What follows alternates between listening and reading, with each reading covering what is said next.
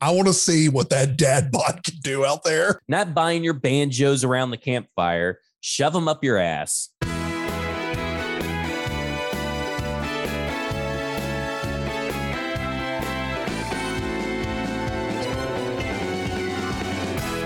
Welcome into Football and Other F Words. My name is Zach Lynch. Follow me on Twitter at FWordsPod. And today we have of PaulKuharsky.com, which is really weird to say, Michael Herndon. You may know him and follow him on Twitter at Mike Miracles.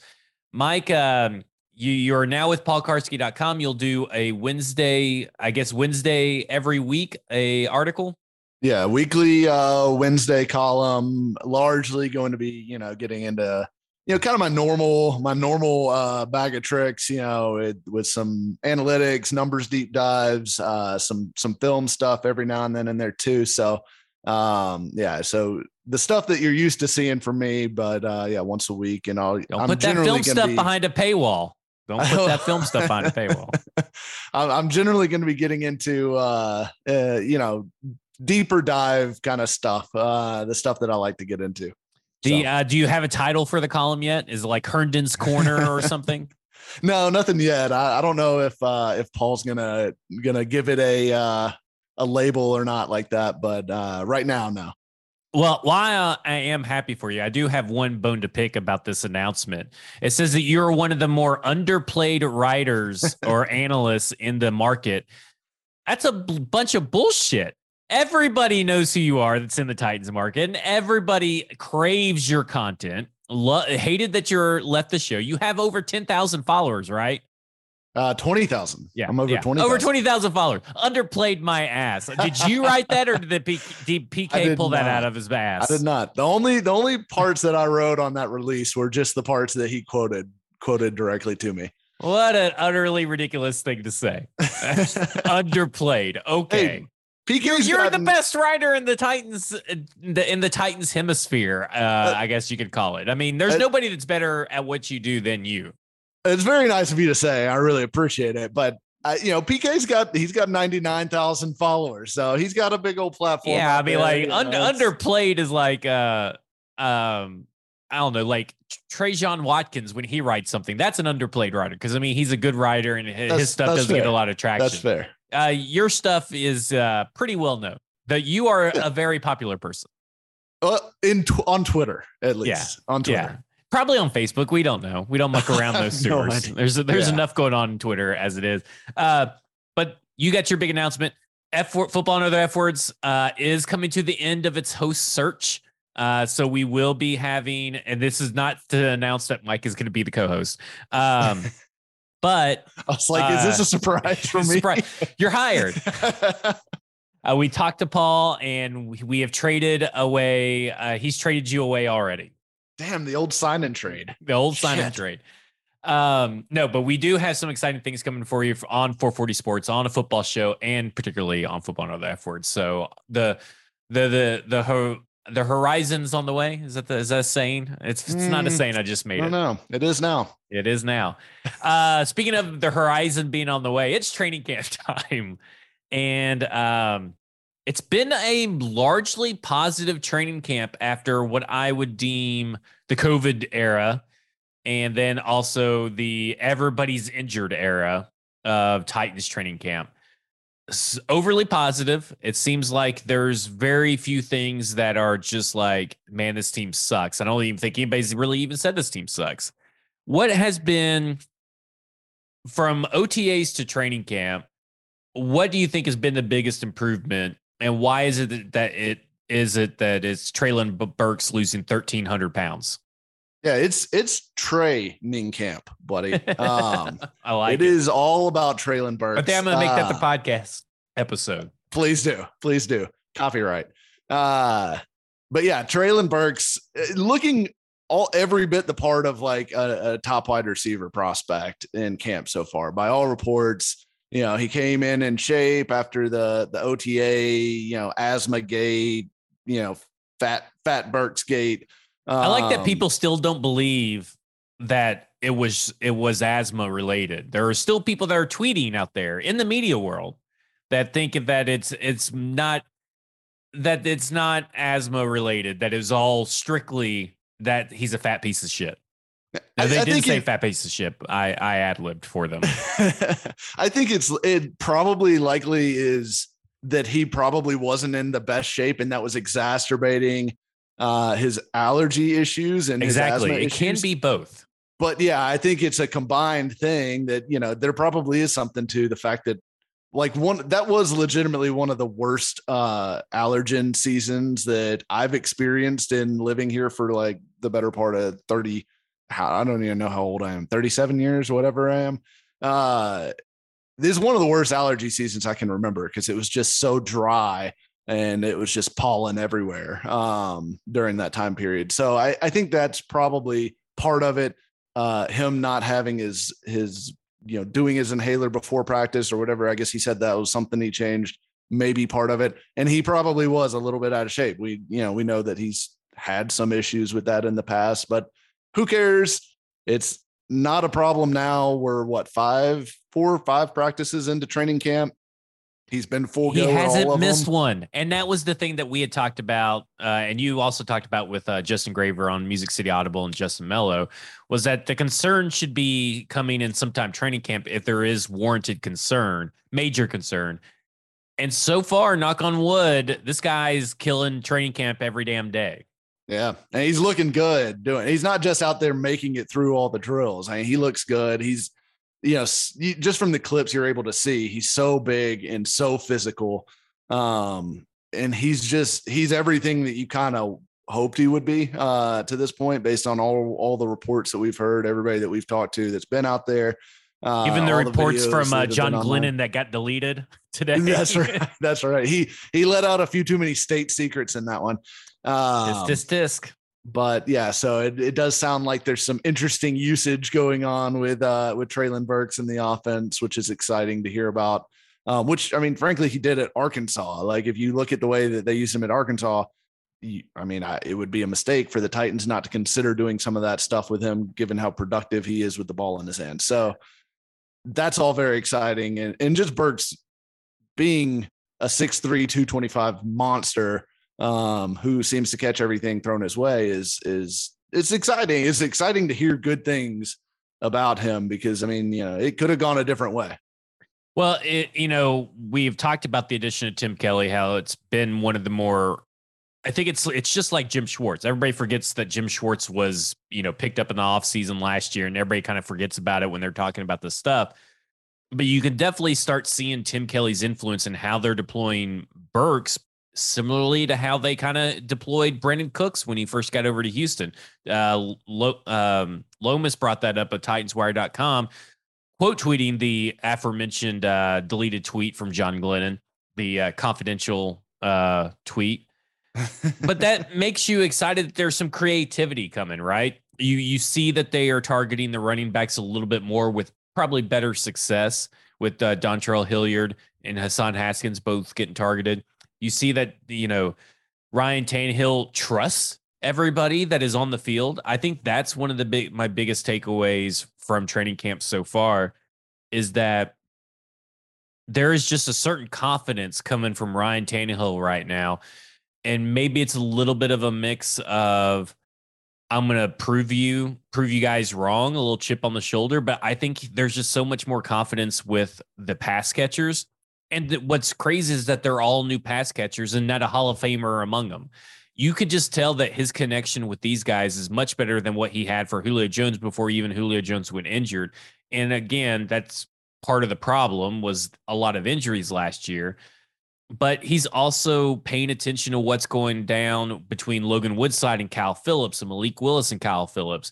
But having Chigo Okonkwo out there and being able to be and rely on him, and him being one of Tannehill's favorite targets. I mean, there's not a day that goes by that he probably doesn't pass to him at least 2 or 3 times a day, and they're all completions.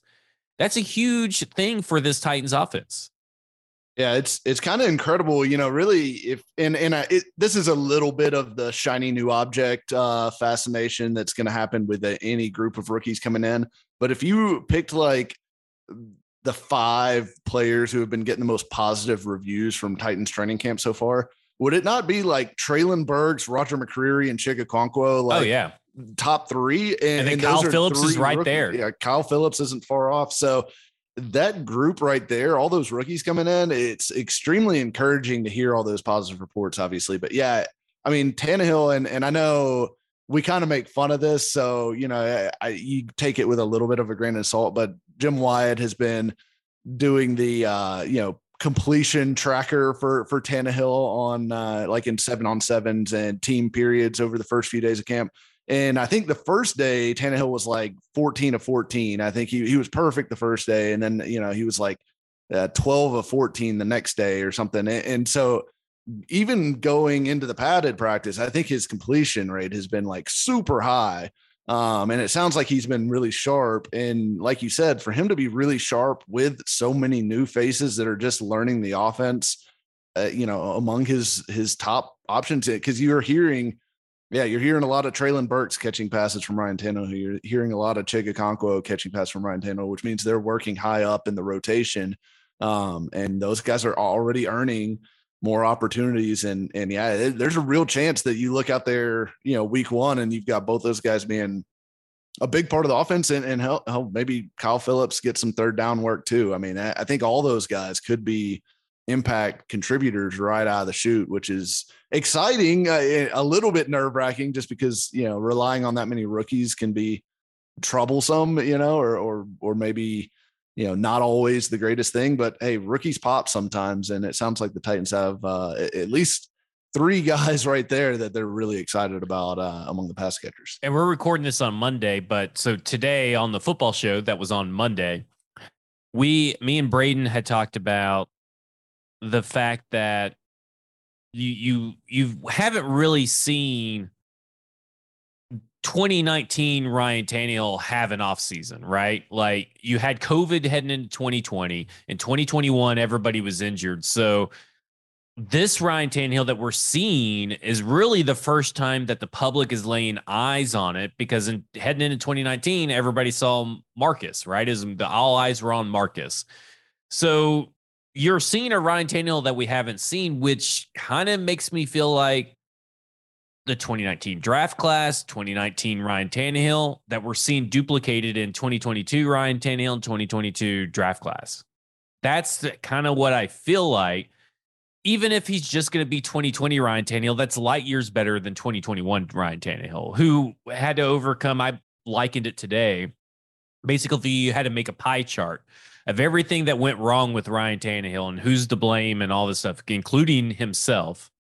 It would be like, 5% slices all the way around equally. Like, there is so much that contributed to Ryan Tannehill's poor play, including himself, that it's just crazy that this team went 12-5. And we've talked about this numerous times. And I think about how last year started off, not to say that training camp is 100% indicative of what's going to happen in the regular season, but there were signs last year that carried over, of signs of distress, or that this offense wasn't going to click starting in the offseason, that carried over into the regular season. And Mike Vrabel, this team and the staff have always preached about stacking days on top of each other. And right now you're seeing the correct people stack days on offense that need to be stacking them to gain confidence heading into the regular season, which should, because practice should translate to game stuff, should translate into on-field success for this Tennessee Titans offense. I am really looking forward to what they do against the Cardinals and against the Tampa Bay Buccaneers. Yeah, the joint practices to me are always like the most fascinating, because you do kind of get into this. I think it's in Mitchell Schwartz talked about this on the Athletic Football podcast. I think it may have come out today or yesterday, but it was the most recent one that's on the feed right now.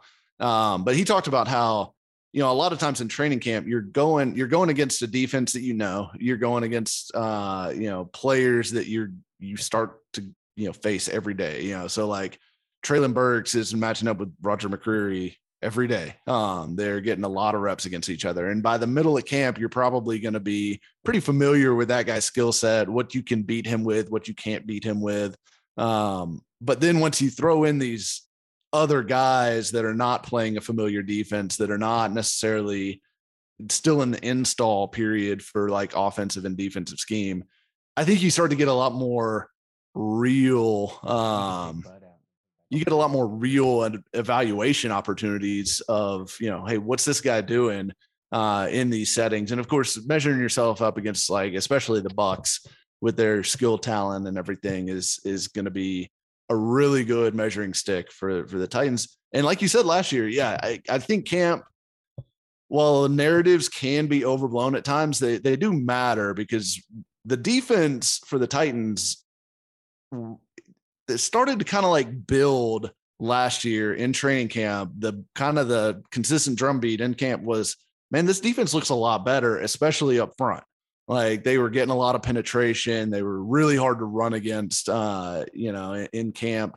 And, you always wonder, well, how much of that is, it's camp, it's not tackling to the ground, whatever. Well, it turns out the defense was a lot better, especially up front.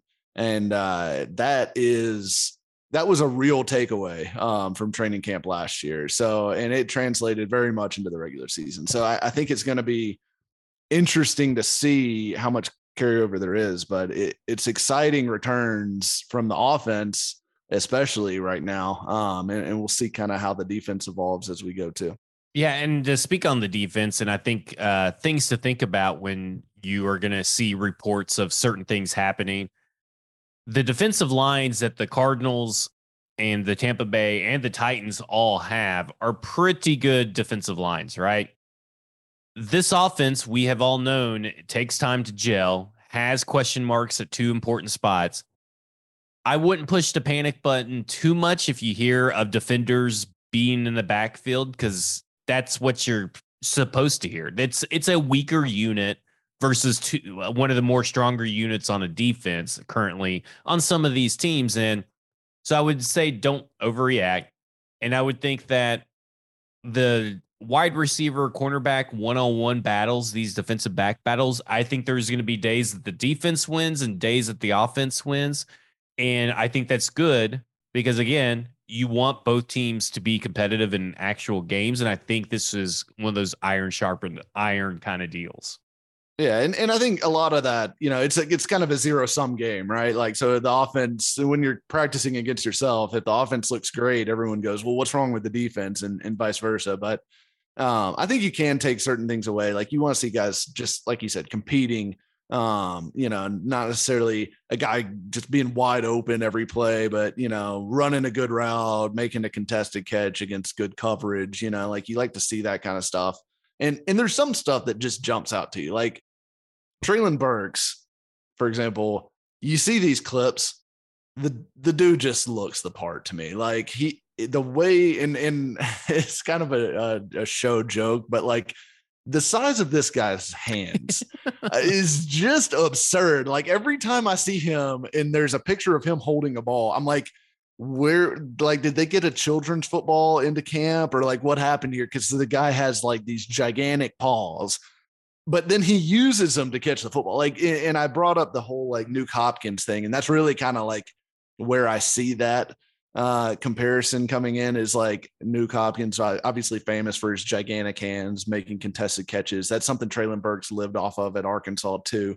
And obviously he does have the huge hands, but also like the physicality that he's running these routes with. And I know Vrabel mentioned like the 2-hand shoves, are going to be OPIs. Well, that probably is true. More often than not, you're going to need to be like a little bit more subtle with it than he has been on a few of these routes. But a lot of times you're going to get away with a little shove at the top of your route, because if you look at the numbers, I think I pulled up NFLpenalties.com the other day, and there was like 0.2 OPI calls per NFL game last year. It's just, it rarely gets called. And honestly, if I'm the Titans, I don't want to rein that in too much, because I will let him push off, throughout a game. If he's going to be called for it once every 3 or 4 games and he can create big separation with it and get away with it most of the other times, I'm good with that trade-off. Like I'm totally good giving up 10 yards every now and then for a big separation play over the middle. where he could potentially turn it into a touchdown or a big explosive play. I mean, that's a fair trade to me. So I think Burks just is probably the brightest part of camp so far to me. Just the way he looks, just the eye test more so than anything else. And just looking at these videos, I haven't even seen him in person yet. It is clear to me that like he is that dude. Well, let's talk about someone who's not having the best of camp, and that's Malik Willis. And we said on a football show today when we were talking about this was to be expected, right? I mean, this is exactly what we all expected would happen with Malik Willis. And you have to talk about what Malik Willis is doing in camp, but let's not turn him into a martyr like Mariota was, in the sense that you can't say any kind of slight critique without someone accusing you of A, being racist, or B, just being a hater. Let's just be, I think if there's also a way to present the information, it's like A to Z today talked about the pick six interception with Shakir Brown and said that it was the first one at camp, first interception to camp. And this is what happened, but they didn't ever mention that Brandon Lewis fell, which is a huge part of that whole play. So I think that it's on the fans not to overreact, but it's also on the media to make sure that you're presenting the full story and the information. Yeah. And I mean, you got to keep in mind that if you look back, and again, like it's just top of mind because I was listening to it this morning, but the Athletic Football Show, they asked Mitchell Schwartz about his experience with Patrick Mahomes in his first camp. And he said, how was that? Was he just great from the start? And he said, no. I mean, there was articles written, and I've got one up right now saying 7 interceptions. And that is the number of interceptions he had thrown by August 1st, which is today in training camp. And this was his second year, his first as a starter in 2018. So, and he had the same thing his rookie year. So it is certainly not unusual to see a guy struggle early in training camp, a young quarterback. And you got to think about it like from a mental, physical standpoint. Like, not only are the Titans like clearly refining his mechanics, like, which, there's been some stuff out there about that. Like I pointed out, like he just looks uncomfortable rolling to his left. Like, you compare it to, you put it next to Woodside and you put it next to Tannehill running the same drill. It is clearly different. And that's not to say that all quarterbacks have to throw it the same way, but it just looks awkward and uncomfortable for Willis rolling to his left. So I think they're working on some stuff like that, which is not the end of the world, but that's what this is for. Right. If you thought that Malik Willis, and you have been a big proponent of this as well, if you thought that this team was not going to carry 3 quarterbacks, I think you're being delusional, and you didn't watch Malik Willis football in college. Now, listen, he played at Liberty, so I wouldn't blame you for not watching Malik Willis football in college. But there are people who said that, it will automatically translate and everything. And in the end, the NFL knew that a lot of these quarterbacks, they weren't worthy of a first-round pick. They were talked up as first-round picks, but in the end, the NFL told you that, hey, we're going to pass on these quarterbacks 2 to 3 times on average before they actually get drafted. And he's a third-round quarterback. Now, his expectations should definitely be higher than Cole McDonald and Luke Falk, who are also drafted quarterbacks. But you have to be realistic about why he's not ready. And the reason why he's not ready is because he is not used to a pro-style offense. This is his first time in a pro-style offense. Liberty catered and tailored an offense specifically to hide his deficiencies, like rolling out to the left. And when that happens, then you're going to be a little bit far behind. I have full faith. I do think Malik Willis has the drive, the leadership, the talent, the mental acuity to take the step to be a Titan starting quarterback of the future. But I do think it could take a year. It may be 2 years if you want to be honest with yourself. But that's okay because he's a third-round pick. And if he doesn't turn out to be nothing more than Jacoby Brissett and he's a backup for the rest of his life, guess what? That's okay too, because guess what? He's a third-round pick. Exactly. And you listen to reports coming out of Niners camp about Trey Lance and his struggles.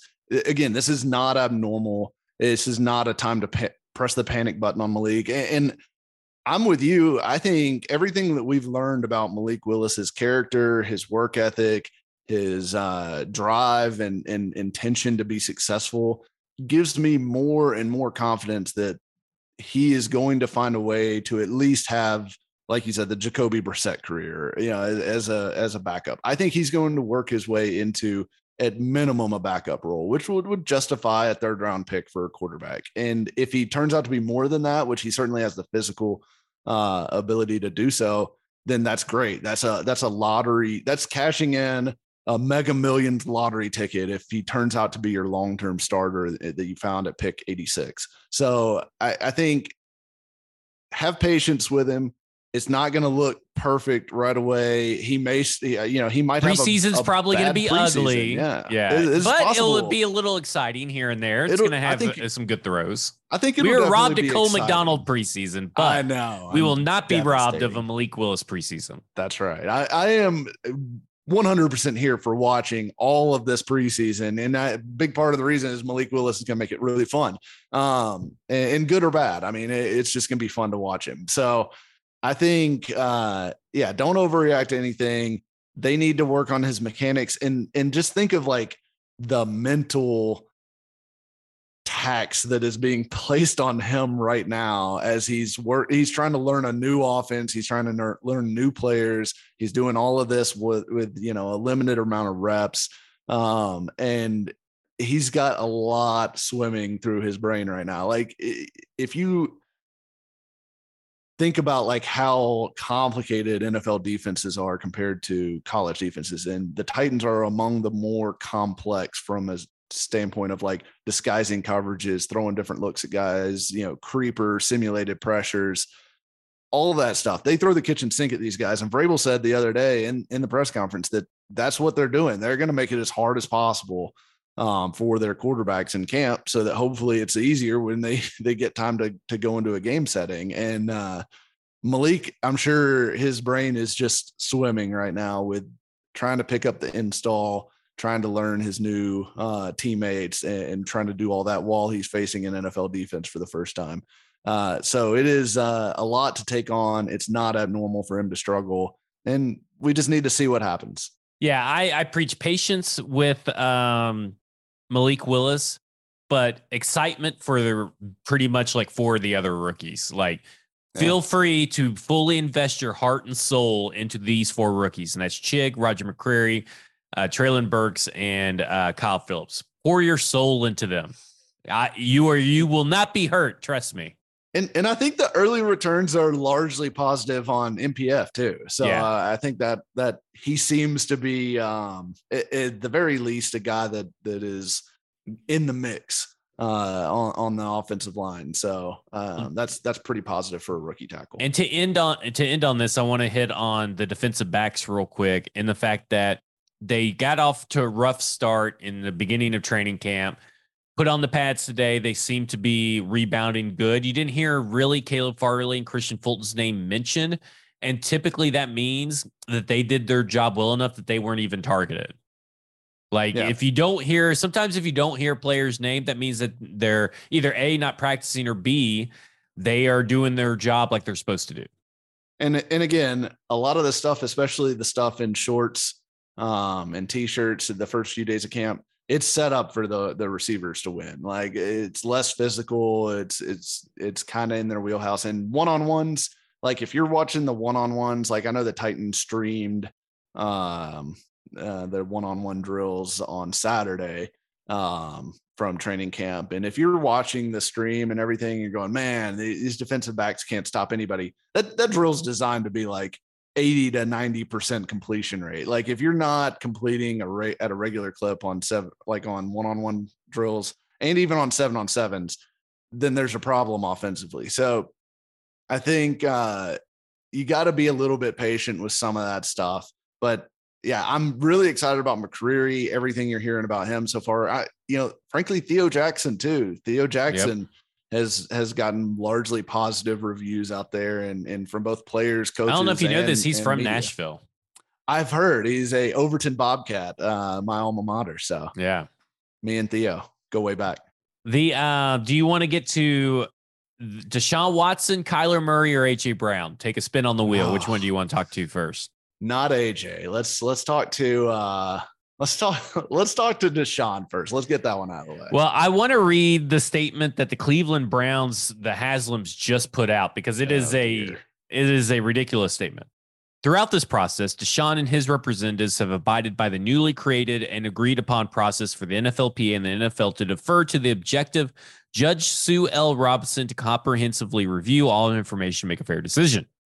We respect Judge Robinson's decision, at the same time empathize and understand that there have been many individuals triggered throughout this process. So they decided to go with the Republican word triggered throughout this process. We know Deshaun is remorseful that this situation has caused much heartache to many, and he will continue the work needed to show who he is on and off the field, and we will continue to support him.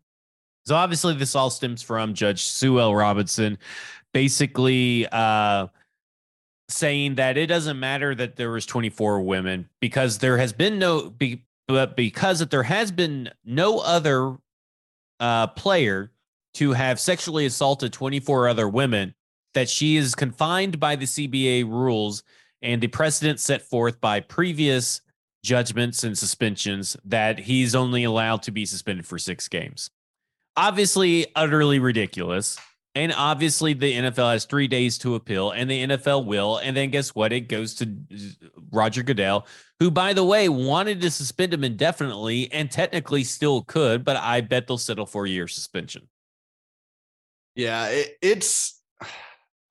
I'm not surprised, I guess, that this was the ruling. I kind of got the idea that this might be the case, especially when the NFLPA put out their statement last night of, we're going to stand by whatever she says, and we expect the NFL to do the same. I felt like that was them posturing that they were expecting a relatively light suspension, and they were going ahead and getting ahead of it to put pressure on the NFL to not appeal it. And I mean, look, Ben Roethlisberger got 6 games for his, it's, I guess, similar-ish scenario. But again, like one accuser, one incident, not whatever, 24, 28, close to that. And they only presented 4 or 5 cases. So, in that case, I would take 6 times 4 or 5, and he should be suspended into next year, obviously. Yeah. I think it's crazy in that sense that it just doesn't seem fair. And then she put out this part of her conclusion where she contradicted herself all over it. Oh yeah. But I think the thing that was like almost worse out of that whole thing to me was she says, basically that the NFL was too late in wanting to adjust their stance on this issue. And that Deshaun Watson didn't have fair warning of like the consequences. And I'm like, so what's the theory here, that if they had been stronger on punishing Ben Roethlisberger or stronger on punishing whoever else was in these kinds of situations previously, that somehow Deshaun Watson wouldn't have been a creep in soliciting massages from 60, 70 women over a 18-month period on Instagram? Like, do we think that was what would have changed his behavior? Like, and no, this has also been going on for a year and a half. I mean, did he just think? Are you supposed to give a warning to people that, hey, we're investigating you for this? Your suspension could be for a long time. I mean, do you have to do that? I just didn't get that whole thing either. I think it's odd that she decided to pick and choose where she was going to deviate from the CBA and where she wasn't, because she even says in the thing, well, it's not in the CBA that this is a punishment. I am advising or enforcing that he's supposed to go see only team approved and employed masseuses from now on. He can't do anything else.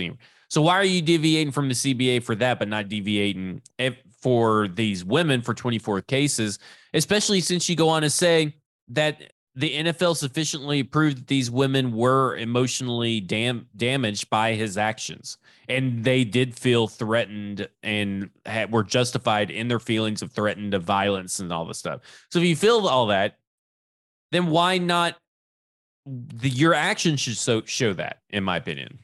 Yeah, it is. I don't know. It is like a ball of inconsistencies from her, and I think it's, I understand what the NFLPA is trying to get at, that they don't want Goodell being judge, jury, and executioner, and I get that, like I do, but I don't know. This does not feel like the case to make that point, even though I understand it's like the first case really that has been following this procedure, which seems like a horrible timing for that decision to be, for this case to be the one that they're breaking in this new procedure with. Like, yeah, that seems like a horrible, like maybe they should have just said, look, we're going to do this, but we're starting with the next one. This one's too high profile, too messy, too big of a PR issue for us. We're not going to put ourselves in this situation. Because now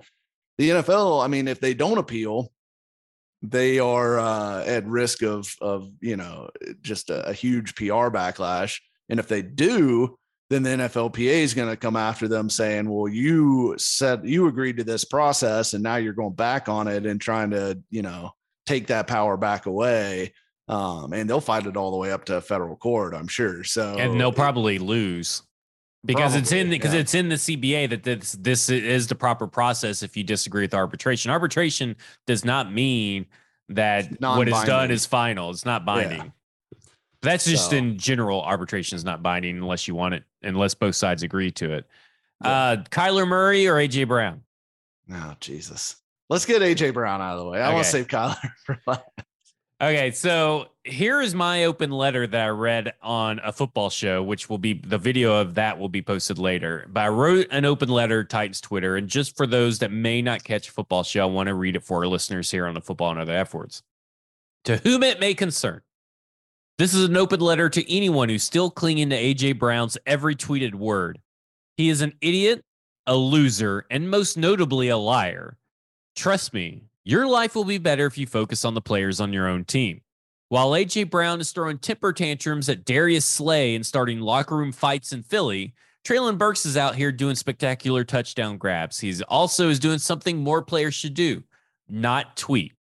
While A.J. Brown is feuding with reporters in Philly, Kyle Phillips is breaking ankles every day. He has several ankles of defensive players mounted on his wall. While A.J. Brown is struggling to catch inaccurate passes from his BFF, Tannehill is throwing dimes to Chigga, who has become a reliable target for Tannehill. While A.J. Brown is being horrible at contract math, Jeffrey Simmons is batting passes and practicing even without a new contract. While A.J. Brown is name searching on Twitter, Roger McCreary is putting on a clinic snatching up numerous pass breakups. A.J. Brown is incapable of moving on. He's a stage 5 clinger, but I encourage you all to not try to outdo him and continue to cling to him. He left you. He didn't want to be here unless he's being paid more than he is now. It's not about the fans for him. It's not about the city or the team. It's always about the green. Let him go. So as a vow and a show of unity, and I'm extending it to a Football and Other F Words, this will be the last time I will reference anything A.J. Brown tweet related on this show. A.J. Brown has become Isaiah Wilson for me, a topic I have no interest in discussing and rehashing weekly. If A.J. Brown tweets are to be discussed further, my future co-host will talk the entire segment, and I will remain silent until the next topic is up. The only time I will talk A.J. Brown is if he grows wings, flies into space, commits a crime, or plays against the Titans in the regular season. I encourage you to do the same. Please take these words to heart, store them in your mind, and take action to block, mute, or just unfollow his account. Thank you. Yeah, I have unfollowed AJ. I did see his tweet because it immediately just gets blitzed into. And you get like stupid fucking articles written about it. I can't even believe the Tennessean would do it. And no offense to Ben Arthur, I know he's employed and he's probably told to write that, but I just can't believe that. I just hate that that article. Did you see what former Titans player AJ Brown said about he's still taking shots and blah blah blah blah? It's a tweet. I know it and it's so petty on his part, because I mean, look, you're an Eagle now. You got the contract you wanted. You're where you want to be. You're playing with your little buddy. Go just live your life. Forget the Titans. Move on. Like, and this is both sides need to just fucking grow up and move on. Like it is unfortunate that things didn't work out here. I think almost all Titans fans would have loved to have AJ Brown here for many more years to come, and that would have been great. It didn't work out. It is what it is. It's time to move on. And like you said, Treylon Burks is doing great things at camp right now. So let's talk about Treylon Burks, the Tennessee Titan, who will be here for at least 3 more years, plus probably another year from that. So let's talk about Treylon Burks, and we'll enjoy his time here rather than constantly having to relitigate. Like, I don't want to relitigate AJ Brown every single time a wide receiver gets a contract for the next decade. I can't do it. At some point it doesn't matter anymore, and we are at that point. Whether you would have paid AJ or not is irrelevant to me. You can argue that they should have paid AJ. You can argue that they shouldn't have paid AJ. At the end of the day, they chose not to pay AJ. They do not value a wide receiver like him at that cost here in this offense. Is that the right move? Is that the wrong move? I don't know, but we'll see, right? I mean, the story is unwritten right now. But I am so sick of sick of it. I'm so sick of AJ Brown. I don't want to really talk about it anymore. I don't really want to talk about the contracts. I don't want to do any more of that. He did not want to be here unless he was getting paid a shit ton of money. Now, whether you believe that he wanted to get paid more than what he got paid in Philly to stay here, or if he would have taken the Philly number here, I that's okay. Whatever, that's your opinion. At the end of the day, he wanted more money to play here. He was not all about the two-tone blue. And that's essentially what it is. And they weren't willing to give it to him, and they weren't willing to drag this out. They wanted immediate returns, because you don't know what it would have been if he would have waited. What if AJ Brown would have been instead of being the first wide receiver, he was the last wide receiver to get a contract? Because we already seen how he acted. If he then, let's say DK Metcalf got $30 million signing bonus most forever, how do we know he wouldn't have asked for $32 million? Things like that. We don't know what it would have been, but it would have been a pain in the ass. And I am very glad that we got immediate returns now. And most of the rookie players that we talked about in the first segment stem from that trade. Exactly. Let's talk about Kyler. Oh my gosh. Kyler's got COVID. He has a homework clause, and now apparently, I don't know if they've redone the contract yet to do it, because you got to redo the whole contract. But I think it's funny that I think it was last year in a New York Times article, he says that he doesn't need it, and then he goes and puts on a little crybaby press conference and says, well, if you guys think that I just go out here without preparing, then you guys are giving me a lot of credit, blah, blah, blah. I don't know. Maybe that's why you're fading in the second half of the season every year, is because you're not putting in the fucking effort and you're trying to go off your God-given talent. Yeah. And yeah, that would kind of explain things, because as people get more tape on you and they are watching it, they're starting to figure things out, and maybe you're not. So yeah. And the funny thing is, the 4 hours thing is really probably, because it was 4 hours per week. And that might be the most damning part of this whole thing, because that's such a low bar. When you listen to Ryan Tannehill talk about watching reps back from training camp practices of other quarterbacks to see what the receivers were doing on the backsides of routes and trying to understand the receiver's body language and things like that. Like he mentioned with Kyle Phillips, saying, I saw him get 7 yards of separation on this rep with Logan Woodside. Like, he's going back and watching all those reps on tape after practice and studying tape film. trying to understand his receivers better. I guarantee you Tannehill's probably spending more than 4 hours per day on film in training camp, much less film preparing for an opponent. Like, it is so crazy to me that they felt like they had to put that in there, and that it was only 4 hours per week was the threshold. That is like, I mean, an unbelievably small amount. Like, and I know these guys do study film with their coaches, but all NFL players, or just about all NFL players, especially all NFL quarterbacks, do their own study. And a lot of them come in on, because most of the time they'll have Mondays off and they'll come in on either Tuesday or Wednesday, and usually Tuesday they'll be in the meeting rooms. And a lot of quarterbacks like to come in with some ideas already of how they want to attack the next opponent. So they've watched the previous opponent so that they can have those suggestions to kind of feed into the offense and not necessarily be relying on the coordinators and the coaches to dictate to them what they're going to do.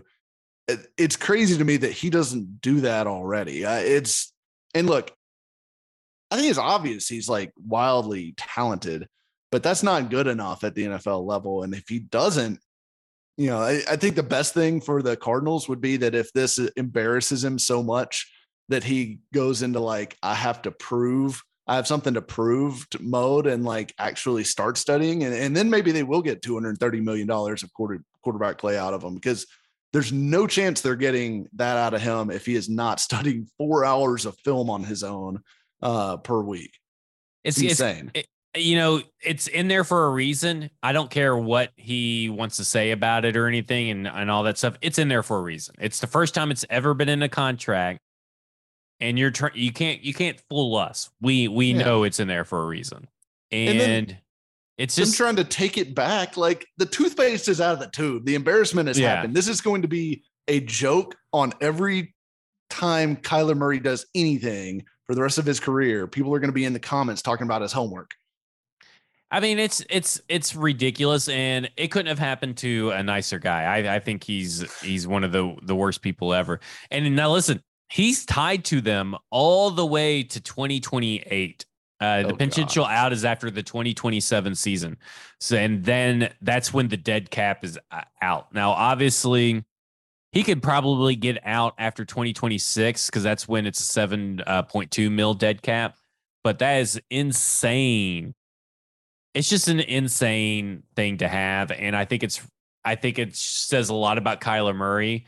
And it says a lot about how the Cardinals organization love his talent, but hate his work ethic and leadership. And I think that's a big sign to a lot of players that if I'm a player and I'm choosing between, coming to play with Kyler Murray or coming to play, I guess Trevor Lawrence, even in Jacksonville, I think I would choose to go play with Trevor Lawrence over Kyler Murray, because I just don't think this team really, truly trusts their quarterback, and that's in a bad state to be in. Absolutely. Yeah. I mean, I can't imagine forking over a $230 million contract to a guy that I couldn't trust to do 4 hours of film study every week without putting it in writing.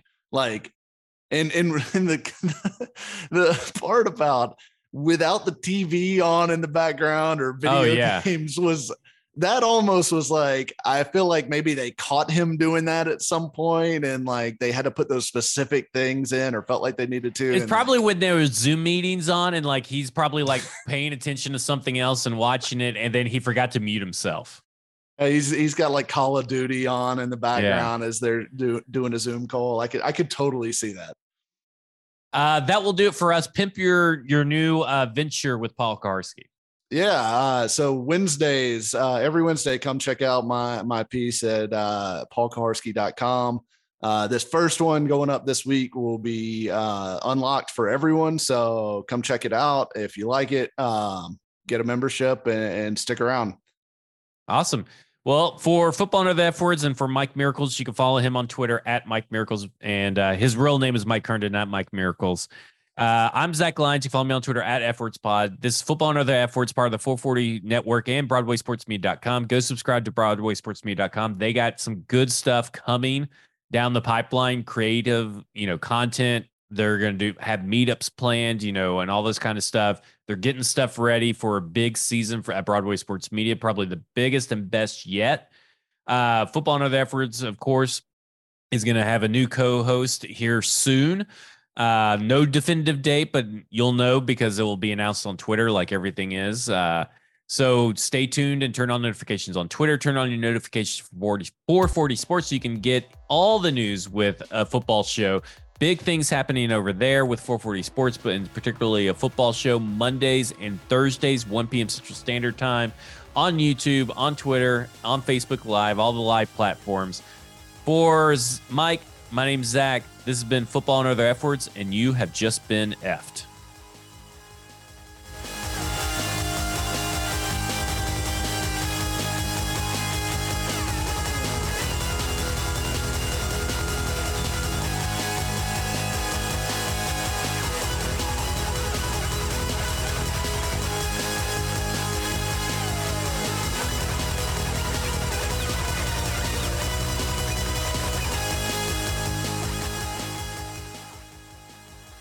A Broadway Sports Media production.